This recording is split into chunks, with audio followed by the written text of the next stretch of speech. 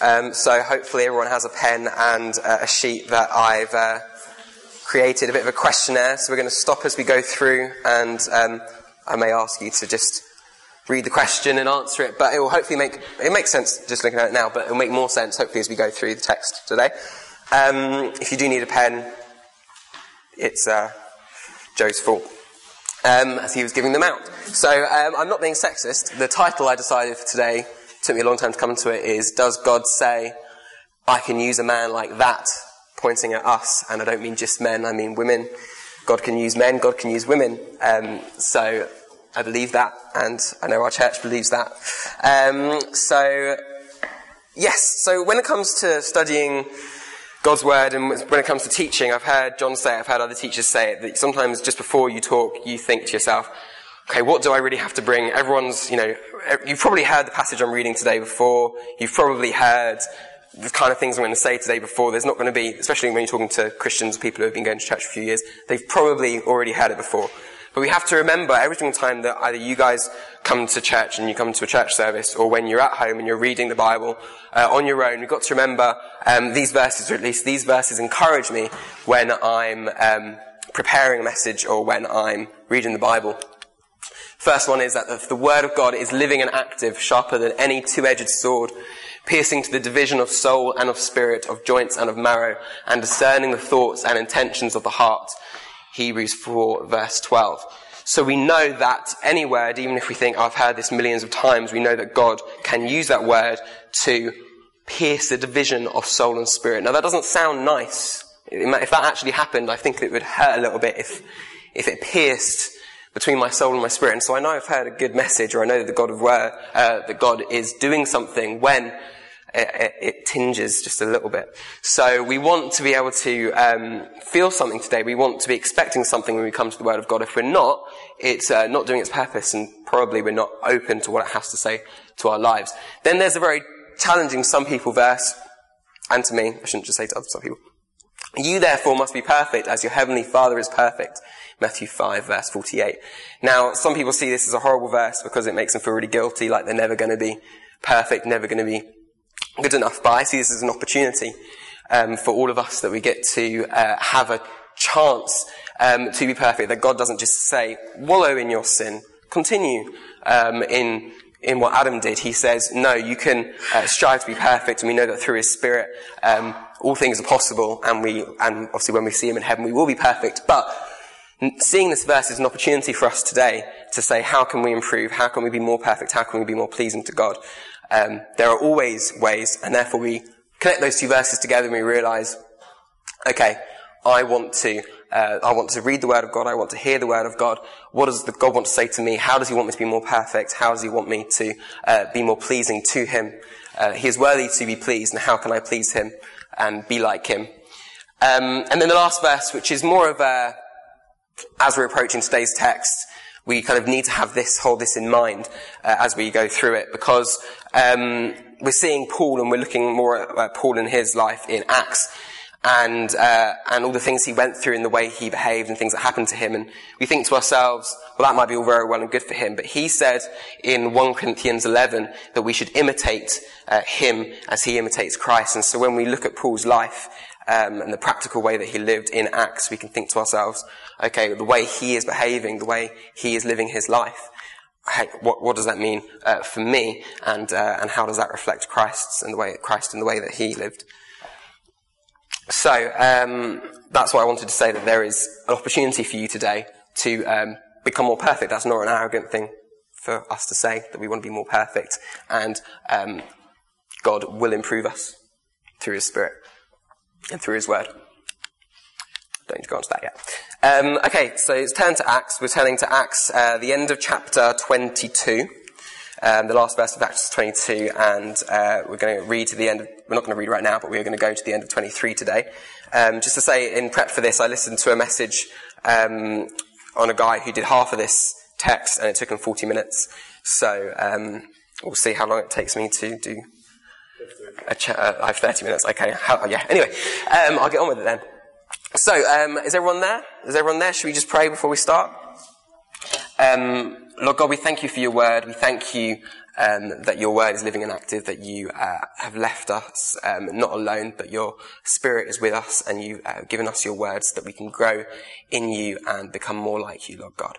Press on our hearts today what you want to do in our lives, and how you want to change us and grow us to be more like you. In Jesus' name, amen. Amen. So I'm just going to read Acts. No, I'm not going to read Acts. I am, but I'm going to read Acts 20, verse 22 to 23 to give a little bit of context. As Paul is now in Jerusalem and he's been arrested, but before he even got there, he knew this. He knew, he said, "Behold, I am going to Jerusalem, constrained by the Spirit, not knowing what will happen to me there, except that the Holy Spirit testifies to me in every city that imprisonment and afflictions await me." Now, he went with that kind of heart. He knew what was coming. So let's not pretend that Paul's been taken by surprise, or that he wanted an easy life and he thought he was going back to Jerusalem to visit home and have a holiday. He knew when he was going what he was in for. And I think sometimes we avoid bad situations, don't we? We often run away from them. We think, oh, if I go there, that's going to be really, really difficult for me. But actually, Paul knew what he was doing right back, 3 chapters ago, that he would suffer where he was going. And he was willing to accept that, knowing that Christ would be glorified through that. And so we sometimes need to say, okay, yes, this might be not good for me personally, but actually will Christ be glorified by a decision, potentially. He then got another guy to back that up. In Acts 21, a prophet called Agabus came down from Judea, and coming to us, this is Luke talking, he took Paul's belt and bound his own feet and hands and said, "Thus says the Holy Spirit, this is how the Jews at Jerusalem will bind the man who owns this belt," Paul owned the belt, unlucky for him, "and deliver him into the hands of the Gentiles." So Paul was told very loud and clear what would happen to him. So that's the context coming in. He gets to Jerusalem and he goes there. I think he's there for a festival, I believe. And he gets towards the end of the festival and he thinks he might have got through the festival without any pain and all. I think it was the last day. A riot begins because of him, because of the fact that he's been, telling people about Christianity and telling people about Jesus, and in their eyes weakening the law of Moses and living by the law. And there's a riot, and so this guy called he's called the commander in the New King James. He's called the tribune in the ESV. His name was Claudius Lysias. He came down from what we call the barracks, which were just above the temple, and he came down because he heard the riot starting, and he arrested Paul. Basically just to find out why the Jews were so angry with him. And so a little bit not time passes. Then there's last week's chapter, which if you were here, you heard it. You can go back and listen to it, I think. And then they find out he's a Roman. They find out that Paul is a Roman citizen, so it gives him more rights, which kind of feeds into a little bit of the way he's treated this week. And so we get to this week's text. Hopefully that was good context. So he's arrested, he's under guard, and the guy who's looking after him, the guy who arrested him, called the commander in the New King James, which was what I'm reading from, basically wants to find out. So he brings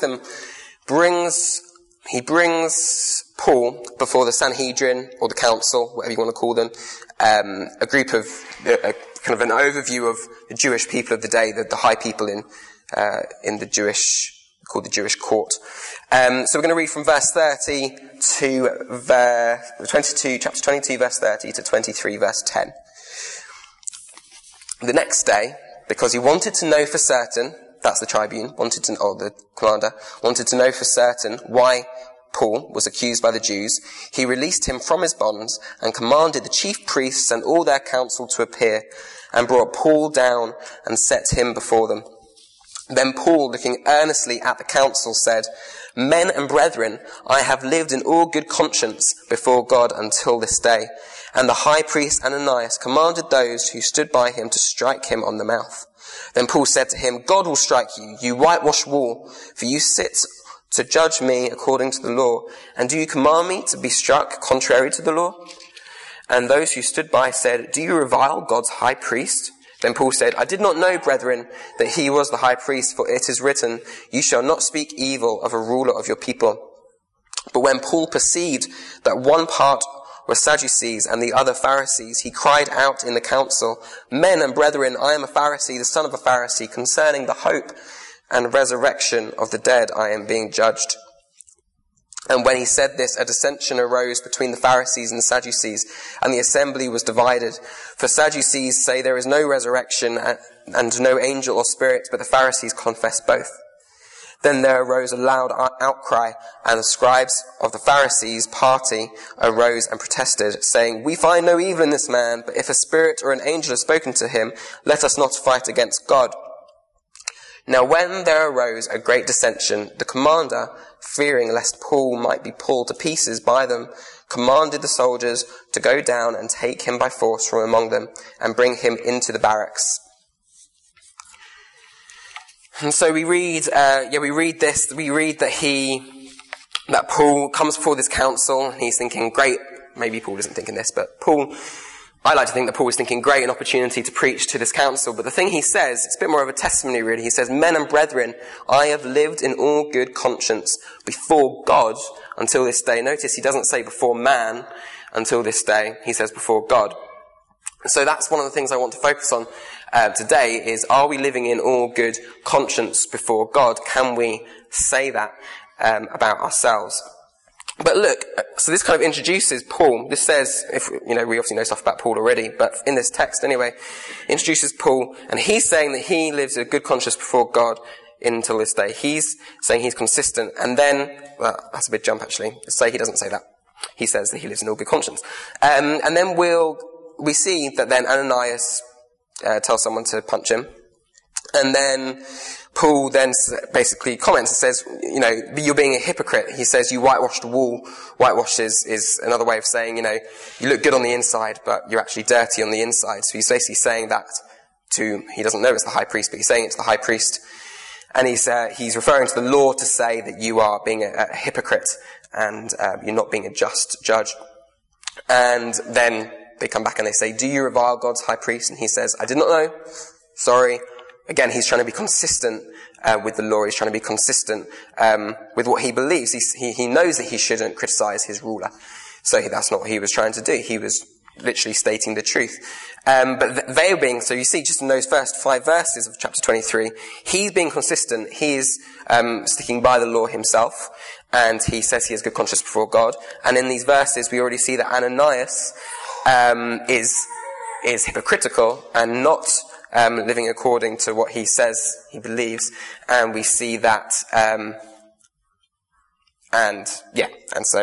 they're being hypocritical. So then we go on to verse 6, and Paul uses this fact that he realizes he's in a building with people who say that they're one, they say that they're united, they're the Jewish court, they say that they can judge, but they're undecided about things themselves. They don't know these absolute truths. They're unsure about what's true. And so he points that out. He appeals to half the core basically, and he causes a dissension. I can't go into detail about it, I don't have the time, but I'm just going to say he causes a dissension. So my big point is here that who is being consistent? Paul is being consistent. He lives in good conscience before God. That's how he lives his life. He makes sure that he is right before God. He repents, he apologizes to them when he realizes he's made a mistake. And yet they are hypocritical, and then they're split by their own confusion, and they argue with each other in a court. They're unsure of themselves. They have which ruins their authority, really. You don't want a court that's disagreeing with itself about what truth really is and what is true and what isn't. And so I think about why is Paul being the consistent one? Surely you'd imagine the court, the people who are high up in society, you think they would be the consistent ones. But we see, no, Paul is the consistent one. And I say that is because of Paul's relationship with God. I say that Paul is consistent with the way that he behaves because Paul has a relationship with God. Paul knows God. Paul lives with God. And because of the fact that he's connected with God, we can to me, that's why he's consistent. And you think about Sanhedrin's position towards God, they're not consistent. They don't understand. They are being inconsistent because that their relationship with God hasn't been fixed through Jesus. So I think about the fact that Paul has this relationship with God, has this relationship with Jesus, and I think about the fact that Jesus was consistent in his behavior, and Jesus was consistent with the way that he was. What verses we have here? Jesus answered them, "I showed you many good works from the Father. For which of them are you stoning me?" He pointed to the fact that he hadn't actually done anything wrong. He was above reproach. He was consistent with what he believed and the way he lived his life. There wasn't a disagreement between them. They agreed with each other. He said again in John 5 verse 19, "Truly, truly, I say to you, the Son can do nothing of his own accord, but only what he sees the Father doing. For whatever the Father does, that the Son does likewise." So because he knew God and had that relationship with God the Father, he was therefore living out that relationship with God. And I think sometimes we think that we should be living out our knowledge of Scripture, but actually we should be living out our relationship with God, who we can know through the Bible, sure, but it's that relationship with God that we're living out. And most importantly, I think the biggest verse that says that Jesus was consistent is that Jesus Christ is the same yesterday and today and forever. I was really thinking about how powerful this verse is, the fact that if God was consistently changing, then we'd be consistently changing. But the fact is we can be consistent, and we should be consistent in our walk with God and in our actions and in our beliefs and what we stand by, because the person that we have a relationship with, the person that we live by, is consistent. He is unchanging. And so, next, let's have a look, what am I doing? So, again, why was Paul so consistent with God? I was really thinking about this verse quite a lot, about why Paul was consistent, why Paul could be consistent. And it was because I think he really understood what Jesus said here. He said, "I am the vine, you are the branches. Whoever abides in me and I in him, he it is that bears much fruit, for apart from me you can do nothing." And so we've got to remember that we can't do anything unless we abide with Jesus. And Paul knew this. Paul knew that he needed to. He said somewhere, I'm not exactly sure where, maybe 1 Corinthians, that he thanks God that he prays in tongues more than any of you. And whilst it sounds quite arrogant, his main point was, he knew the value of spending time with God. He knew the time of abiding in Jesus. And so we see here in his character that his consistency comes out of this relationship with Jesus. And then here, this is a bit of a kick to make sure that we take this seriously. So because you are lukewarm, this is Jesus talking to a church in Revelation, and neither hot nor cold, I will spit you out of my mouth. We can't be lukewarm. We can't be unsure between one or the other. We need to be consistently in our relationship with God. We need to know Jesus and know his will in our lives. So this, I think, is a good time for you to look at the first question on the sheets that I gave you. It says, in what areas of my life am I inconsistent? Now you have a minute. Maybe write down probably the first thing that comes to your mind is probably going to be the correct thing. You want to think to yourself, in what areas of my life am I inconsistent? I'm not going to see these are for you. I want you to take them home, and I want you to pray about them this week. I want you to put it on your fridge if you feel that you can do that, and just ask yourself, in what areas of my life am I inconsistent? In what areas of your life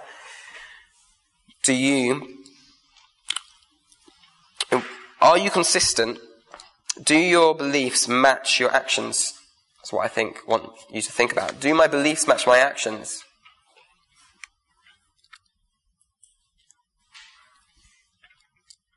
I don't answer the next question for now. Just answer that question. You can always come back to this at the end. I'll keep talking because I am on a time limit. I used to work at Fat Face only for a few months, and I remember I just read a book about one of the books that the internship requires that I read, and it was about submission to authority, a bit kind of what Paul's talking about here, having to be not speak evil of a ruler of your people. And I was at work, and one of the women I worked for, she said to me, I was talking to my co-worker about what we should do next, or it was about passing on responsibilities. And maybe I talked for a minute instead of 30 seconds or something, but I thought it was unreasonable.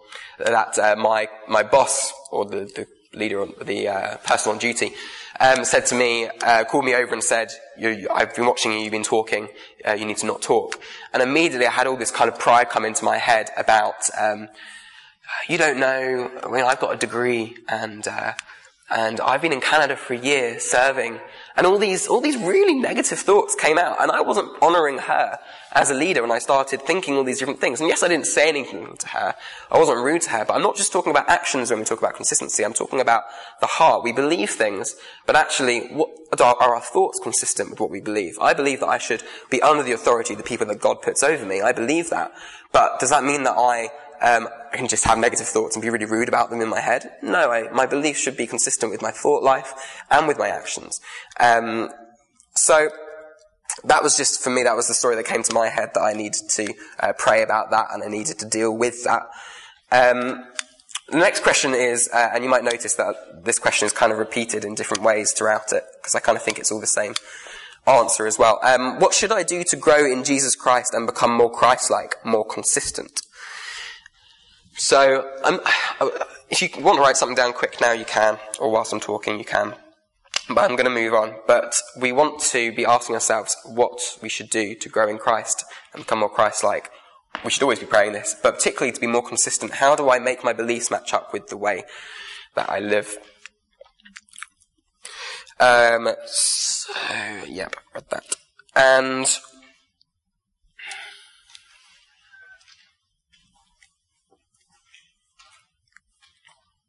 so we move on to verse 10, I believe. I did read it out before, and it said, "Now when there arose a great dissension, the commander, fearing lest Paul might be pulled by pieces by them, commanded the soldier to go down and take him by force from among them and bring him into the barracks." Now I just found it quite interesting that God made sure Paul was protected by an unbeliever. A non-believer in Christ, as far as we know. There's no insinuation that he is a believer. And I just find it interesting that sometimes we kind of think that God only uses Christians to achieve things. And I just wanted to stop and pause and be like, okay, it's really interesting that if we believe that God is sovereign, that God actually used this commander to save Paul's life. And we're going to see going on that he actually continues to do this, and we're going to see how God's protection can work through human means. Go to verse 11, and after this, this thing, Paul doesn't know what's going on. Remember, Paul, he doesn't know whether he's going to die in Jerusalem. He doesn't know at this point. He thinks, tomorrow I could be crucified. He really doesn't have any idea. And I was thinking, whilst we were singing that song, "The Lord is my shepherd," how we sing it, and I think we sometimes think that I really like the harmonies in the chorus. And I think to myself, that's really nice how men and girls' voices, they really complement each other. And I was thinking about the idea of Paul singing this, say this night, after the dissension he'd caused, and how that kind of song, and obviously it comes from the famous psalm, that kind of song would have been a hope and a light for him in prison. It would have been something that he would have been holding on to. And we rarely have to hold on to scriptures. We maybe go through trials and we hold on. But you've got to think of those people who have been in prison, and Paul continually throughout Acts, going through these horrible things and having to hold on to God's goodness and God's mercy and God's guiding and leading him. And so we see in verse 11, we see, God could have told him what we're about to read a few years ago, giving him that kind of peace, but God waited till now to say, "But the following night the Lord stood by him and said," the Lord God said, "Be of good cheer, Paul, for as you have testified for me in Jerusalem, so you must also bear witness at Rome." Now, I like how he says, "So you have testified for me in Jerusalem." Now, he has testified to him, but he's also got beaten a bit, and he's been under a huge amount of stress and burden. And so to kind of say, so the burden you've had in Jerusalem, you're going to have that in Rome too. Be of good cheer. Okay. If I was Paul, I'd probably be like, when am I going to go and visit my family and have a break and, I've given up so much, God, can I have a break now? I'd be thinking. But we see that this to Paul, at least, God says to Paul, "Be of good cheer." And I think God knew that Paul would be of good cheer when he heard this. You've got to remember the attitude of the apostles and how we can realize how much we lack when we compare ourselves to the attitude of the apostles in the early church. We think about in Acts 5 verse 41, after a huge, huge beating, I can't actually remember, I think it was like 50 stripes or something, 39 stripes. John? Yeah, sure. I'm pretty sure there was like 40 was illegal, but 39 was legal or something. So that's 39 whips on the back. And I think all the apostles had received this, or maybe it was just Peter and John or something. And he said, then they left the presence of the council, rejoicing that they've been counted worthy to suffer dishonor for the name. That's the name of Jesus. They were rejoicing because they'd been counted worthy to suffer dishonor for the name of Jesus. For the name of Jesus. And so whilst Paul might have been crying that night, I don't know, I believe that some part of him, maybe all of him, I have no idea whether he was cheering and singing hymns, I don't know, but I believe that he understood what it meant to be of good cheer, knowing that he was suffering dishonor for the name of Christ. But then we also go on to read what he wrote in 2 Corinthians 4 verse 13 and 14. It says, since we have the same spirit of faith, according to what has been written, he said, I believed, and so I spoke. We also believe, and so we also speak, knowing that he who raised the Lord Jesus will raise us also with Jesus and bring us with you into his presence. So he's kind of saying that Paul just couldn't help but preach. He couldn't help but speak about the name of Jesus. And so he probably was rejoicing about that as well, the opportunity to share with Rome, and knowing that Rome essentially means the Roman Empire and Caesar, who we know he eventually did preach to, as far as church tradition tells us. I don't think the end of Acts says he does that, but I think church tradition does. And so we know that going to Rome was a huge, huge thing. And so he would have been rejoicing, and that's just amazing, because I really wouldn't be. And I think we just have to think about what Paul gave up. What I find really interesting is we're about to read in like 10 verses time about his nephew and sister in Jerusalem. There'd been no mention of his family so far. Back at those verses I said before, he didn't say, where am I? He didn't say here, and now behold, I'm going to Jerusalem to visit my family. My sister and my nephew are there. I'm extremely looking forward to it. But I may also face imprisonment and afflictions. He didn't even mention his family. You can tell what's on his heart, what was on Paul's heart the whole time. It was God's work that was on his heart. It's God's calling on his life that's on his heart. I'm reminded of the verse, kind of the hard verse that Jesus said in one of the Gospels. He talked about letting the bury their dead when a son wants to bury his father, and that's so challenging because we have these attachments, these things that we hold really close to ourselves. But and I'm reminded of John actually, when you being out in England and your father passing away, and you didn't manage to go home in time to see him before he passed away, and how actually that's part of what God's called for your life coming here. It's part of the sacrifice that he's called for you. And in the same way, Paul was called to this kind of life where he didn't get to focus on the things that just pleased him, but his focus was always on the will of God, to the point of death, not just chains and beatings. And so he's had this promise, though. He's got this promise. You'll survive. You may go through more beatings, which he does, and shipwrecks and things like that, but you will survive and you will get to Rome. So there's a promise there. And we always remember these promises. Sometimes they're specific to Paul, but sometimes they're for us. Promises like we are more than conquerors is one that I love and I hold on to. And so we've got to be reminded of these promises. We always want to know that we want to hold on to these promises. We want to make sure that they're imprinted on our brains. And so when you read the Bible, and if you're just looking for one thing to pick out and meditate on, then find a promise, find something that applies to you, that you can think, okay, God, that's how you see me, or that's what you're going to do with my life. Or his mercies are new every morning. That's a promise. And so we can hold on to these things. But Paul's been given the promise of you will survive, as the song goes, and you will survive and you will make it to Rome. And then we read, so basically God's made a promise, God said this is going to happen, and guess what? Man decides to do the opposite, not do the opposite, man decides to try and counter it, or the devil does anyway. So we read verses 12 to 22. Is everyone with me? And when it was day, some of the Jews banded together and bound themselves under an oath, saying that they would neither eat nor drink till they had killed Paul. Now there were more than 40 who had formed this conspiracy. They came to the chief priests and elders and said, "We have bound ourselves under a great oath that we will eat nothing until we have killed Paul. Now you therefore, together with the council, suggest to the commander that he be brought down to you tomorrow, as though you were going to make further inquiries concerning him. But we are ready to kill him before he comes near." So I'll stop there actually, stop at verse 15. I realise I've been talking about kind of going before what we just read, because I should have stopped and looked at the piece of paper that I have given you. It says, the third question down is, am I living in God's will? Do I consult God in my daily, weekly, monthly, yearly, long-term decisions?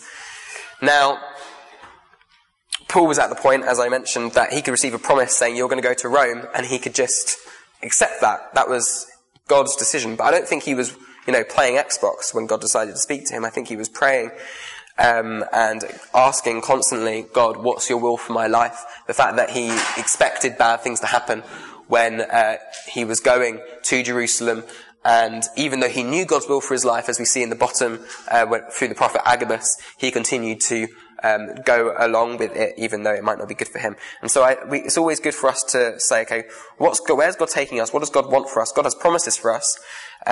Always got to remember Ephesians 2:10, that's what I haven't read out, isn't it? Not that one.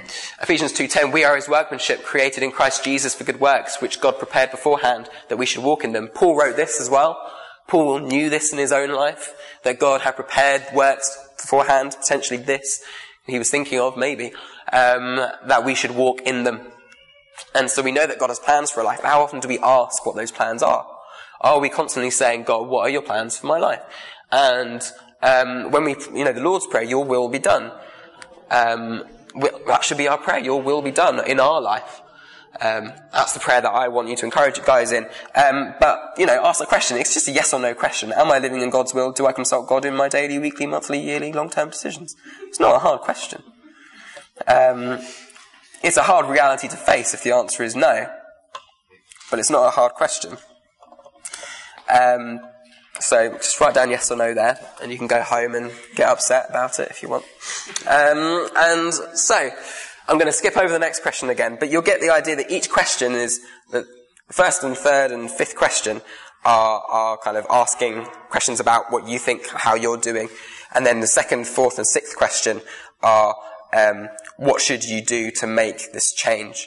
And so I want you to go home and I want you to ask God how this is going to change, or even if the answer to how this should change is I need to pray more, then write that down. Or for me, I think that I need to get down on my knees and worship, because at that point I get to a point where I feel humble, and I don't think, personally, I don't know, this is how I work, that I feel like I don't feel, it's like I take the puff out of myself. I completely reduce myself, and I find that symbolically, I don't know, good for me.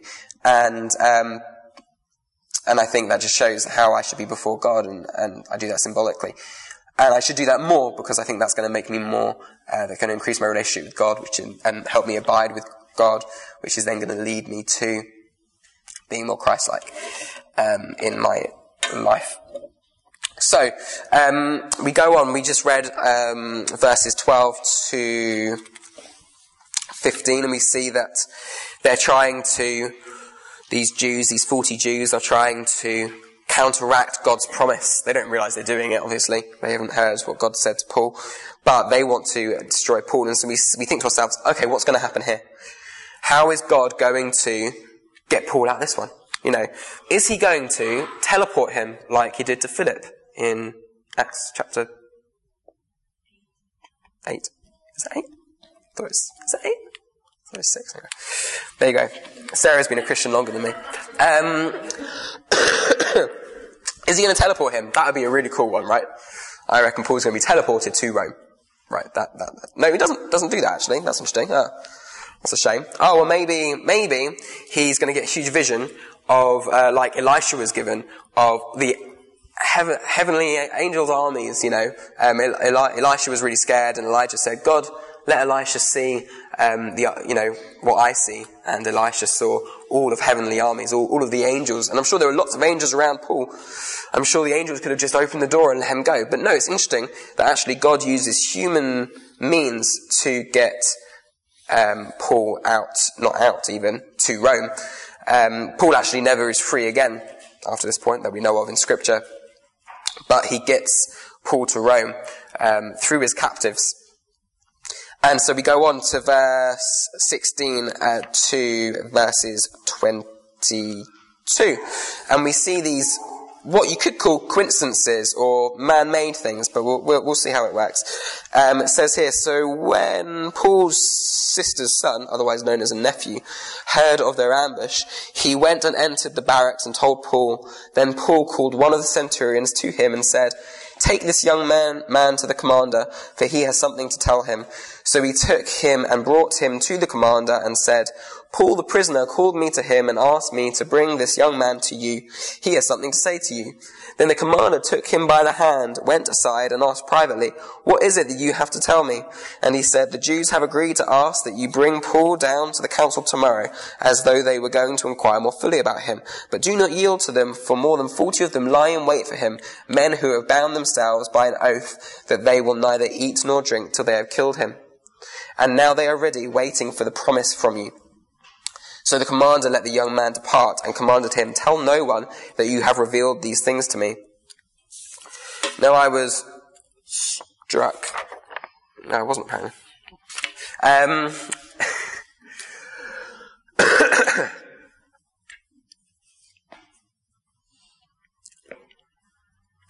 I like it when God does his will through non-believers' decisions, through randomers' decisions. We sometimes think that we do believe in free will. I believe that we get to make choices, but I think that God can use those choices, and I don't really see a contradiction. I think he can even decide those choices, but they're still a choice, and I don't particularly see a contradiction there. I'm reminded of the story of Esther, and there's a particular part where the king is struggling to get to sleep, and he asks for a bedtime story, and he asks his servant to come in and bring something from the history books. And the book, out of probably hundreds of books that the servant could pick, was the story of, I've forgotten his name now, Mordecai saving the king's life. And the king said, "Oh, what was the reward that Mordecai got?" And that led to the rest of the book of Esther, which was essentially saving the whole people of the Jews, just because the one choice that servant made, the one book, or just the very fact that the king couldn't get to sleep one night.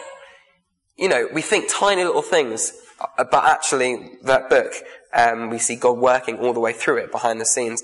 And I think it's very interesting to see God working behind the scenes here. The fact that Paul is given so much favour, the fact that the nephew even overheard, I don't know how the nephew overheard this plot to kill Paul, but he did, and he managed to get the message to Paul. Paul had the privileges of visitors, and the commander was willing to hear Paul's nephew, and as we're going to see now, Paul's nephew responded. So we see here, he called for 2 centurions, saying, this is verse 23, "Prepare 200 soldiers, 70 horsemen, and 200 spearmen to go to Caesarea at the 3rd hour of the night, and provide mounts to set Paul on, and bring him safely to Felix the governor." That sounds pretty VIP, that travelling to me.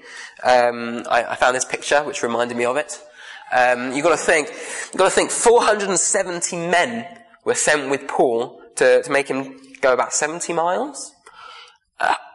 That's about half the army, I think I read, in Jerusalem was sent with Paul to keep him alive. This is actually the guard of the Indian Prime Minister, but that's not important. There was 470 of these men, and I just think that's incredible. I think that, I can just imagine Paul sitting up on that horse, not a car, BMW, but a horse, feeling like, whoa, why am I being so protected? But that's God's favour, and God literally transporting him, not through teleportation or anything cool like that, but just on the back of a horse in a very good normal way, through normal means. We sometimes expect the supernatural, and sometimes we'll get the supernatural, but sometimes we'll get God working through normal means. He wrote a letter. This is verse 25. This is the commander wrote a letter in the following manner: Claudius Lysias, that's the commander's name, to the most excellent governor Felix, greetings. This man was seized by the Jews and was about to be killed by them. Coming with the troops, I rescued him, having learned that he was a Roman. And when I wanted to know the reason they accused him, I brought him before their council, and I found that he was accused concerning questions of their law, but had nothing charged against him, deserving of death or chains. And when it was told me that the Jews lay in wait for the man, I sent him immediately to you, and also commanded his accusers to state before you the charges against him. Farewell. I like to note here that the commander couldn't find any guilt in him. It kind of reminds me of the fact that Pilate couldn't find any guilt in Jesus, and Pilate washed his hands of the guilt for his death. I'm reminded that it was the Jews that killed Jesus in the end. It wasn't really, maybe through the Gentiles, but it wasn't really the Romans. It was the Jews who shouted, "Crucify him." The Jews could have released him, but they didn't. I'm reminded that actually in the town that Jesus went back to, he wasn't seen favourably. He said that a prophet isn't welcome in his hometown. And it's very interesting that Paul is, again, being torn down by Jews. And the early church wasn't really being fought against and persecuted by the Romans, although they were a little bit, especially as time went on. It was mainly by the Jews. And I'm just briefly, maybe it's a bit of a side point, I'm reminded that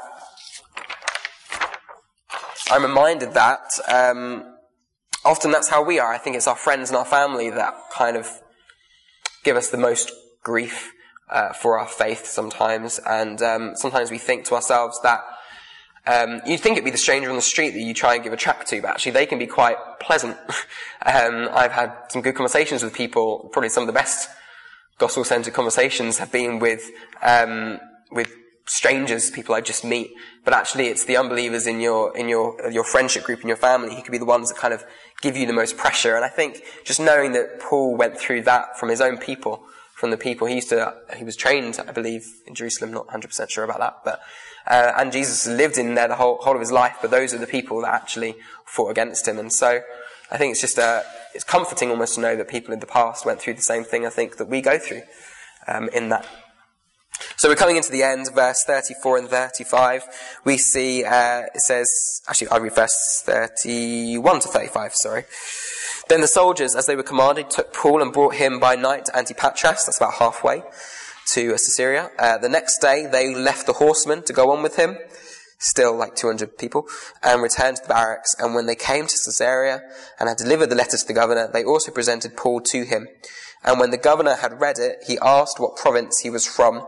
And when he understood that he was from Cilicia, he said, "I will hear you when your accusers also have come." And he commanded him to be kept in Herod's praetorium, which is another word for palace. We just see that Cilicia is the district or province that Paul was from. That was basically meant that it was under Governor Felix's jurisdiction. It was his responsibility to hear issues from there. So Felix is like, fair enough, this guy can stay here. He's part of my job description. And so we see Paul for the first time essentially being kept prisoner by a governor. And a governor is pretty high up. He had a whole province to look after. And we see that this is one step to him being taken towards Rome, eventually being able to preach to Caesar. And we see him basically working up the food chain in a sense, being able to, he's preached in the synagogues, and now God's using him to preach in bigger and bigger places. He's increasing his sphere of influence, and I believe he's increasing Paul's sphere of influence because Paul is faithful with the sphere of influence he's been given. Going back to, I think, what is one of the key verses in today's text, it was verse 11. And I note that it says, "Be of good cheer, Paul, for as you have testified for me in Jerusalem, so you must also bear witness at Rome." So do you see that because he was faithful in testifying for God in Jerusalem, he was therefore given the responsibility of witnessing to God in Rome. Now, if he'd messed up or hadn't been faithful in Jerusalem, I don't think God would have wanted him essentially to go to Rome. He might have even found someone else. So I'm reminded of that verse, and I don't know if I ever read it. No, I didn't. Oh, by the way, that's the map. That's the route from Jerusalem to Caesarea. It takes 23 hours to walk. So that would have been a long night for them, travelling. But did I ever write the verse? There we go. Yeah, Matthew 25, verse 21. Well done, good and faithful servant. You have been faithful over a little. I will set you over much. Enter into the joy of your master. And I'm reminded of that verse because I think Paul here has been faithful with what God's given him. God's given him life, knowledge, all these amazing things of being a Christian. And what's he done with it? He's poured out his life for Jesus and for the gospel. And therefore God's given him more given him more opportunities to give the gospel, and eventually we'll be able to take the gospel to Rome. I just want to end by looking at the last question, or the last two questions that I gave you on your sheet. Am I growing in righteousness? Do people struggle to say something negative about my character? That's kind of that. I asked that question mainly because of the innocence that was pointed out by the commander to Paul. No, not to Paul, to the governor Felix about Paul.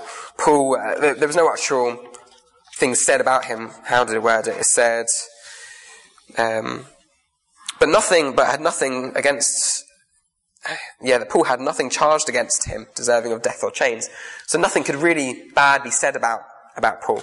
Can people say the same thing about you? People who know you're a Christian, can they still say, "Oh, he's a Christian, but," or do they say he's a Christian and he's sincere, he's consistent, they might not know Christ, but can they see Christ in you, or do they recognise?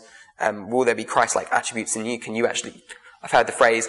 You might have heard the saying that sometimes we're the only Jesus that anyone ever sees.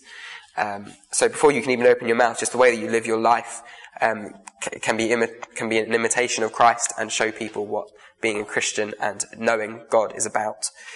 And so I think about Paul, I think about the fact that he was consistent, I think about the fact that he was in the will of God, and I think about the fact that he obviously grew in righteousness, so we can see the change in his life throughout the book of Acts, and the fact that no one could really say anything bad about him by this point.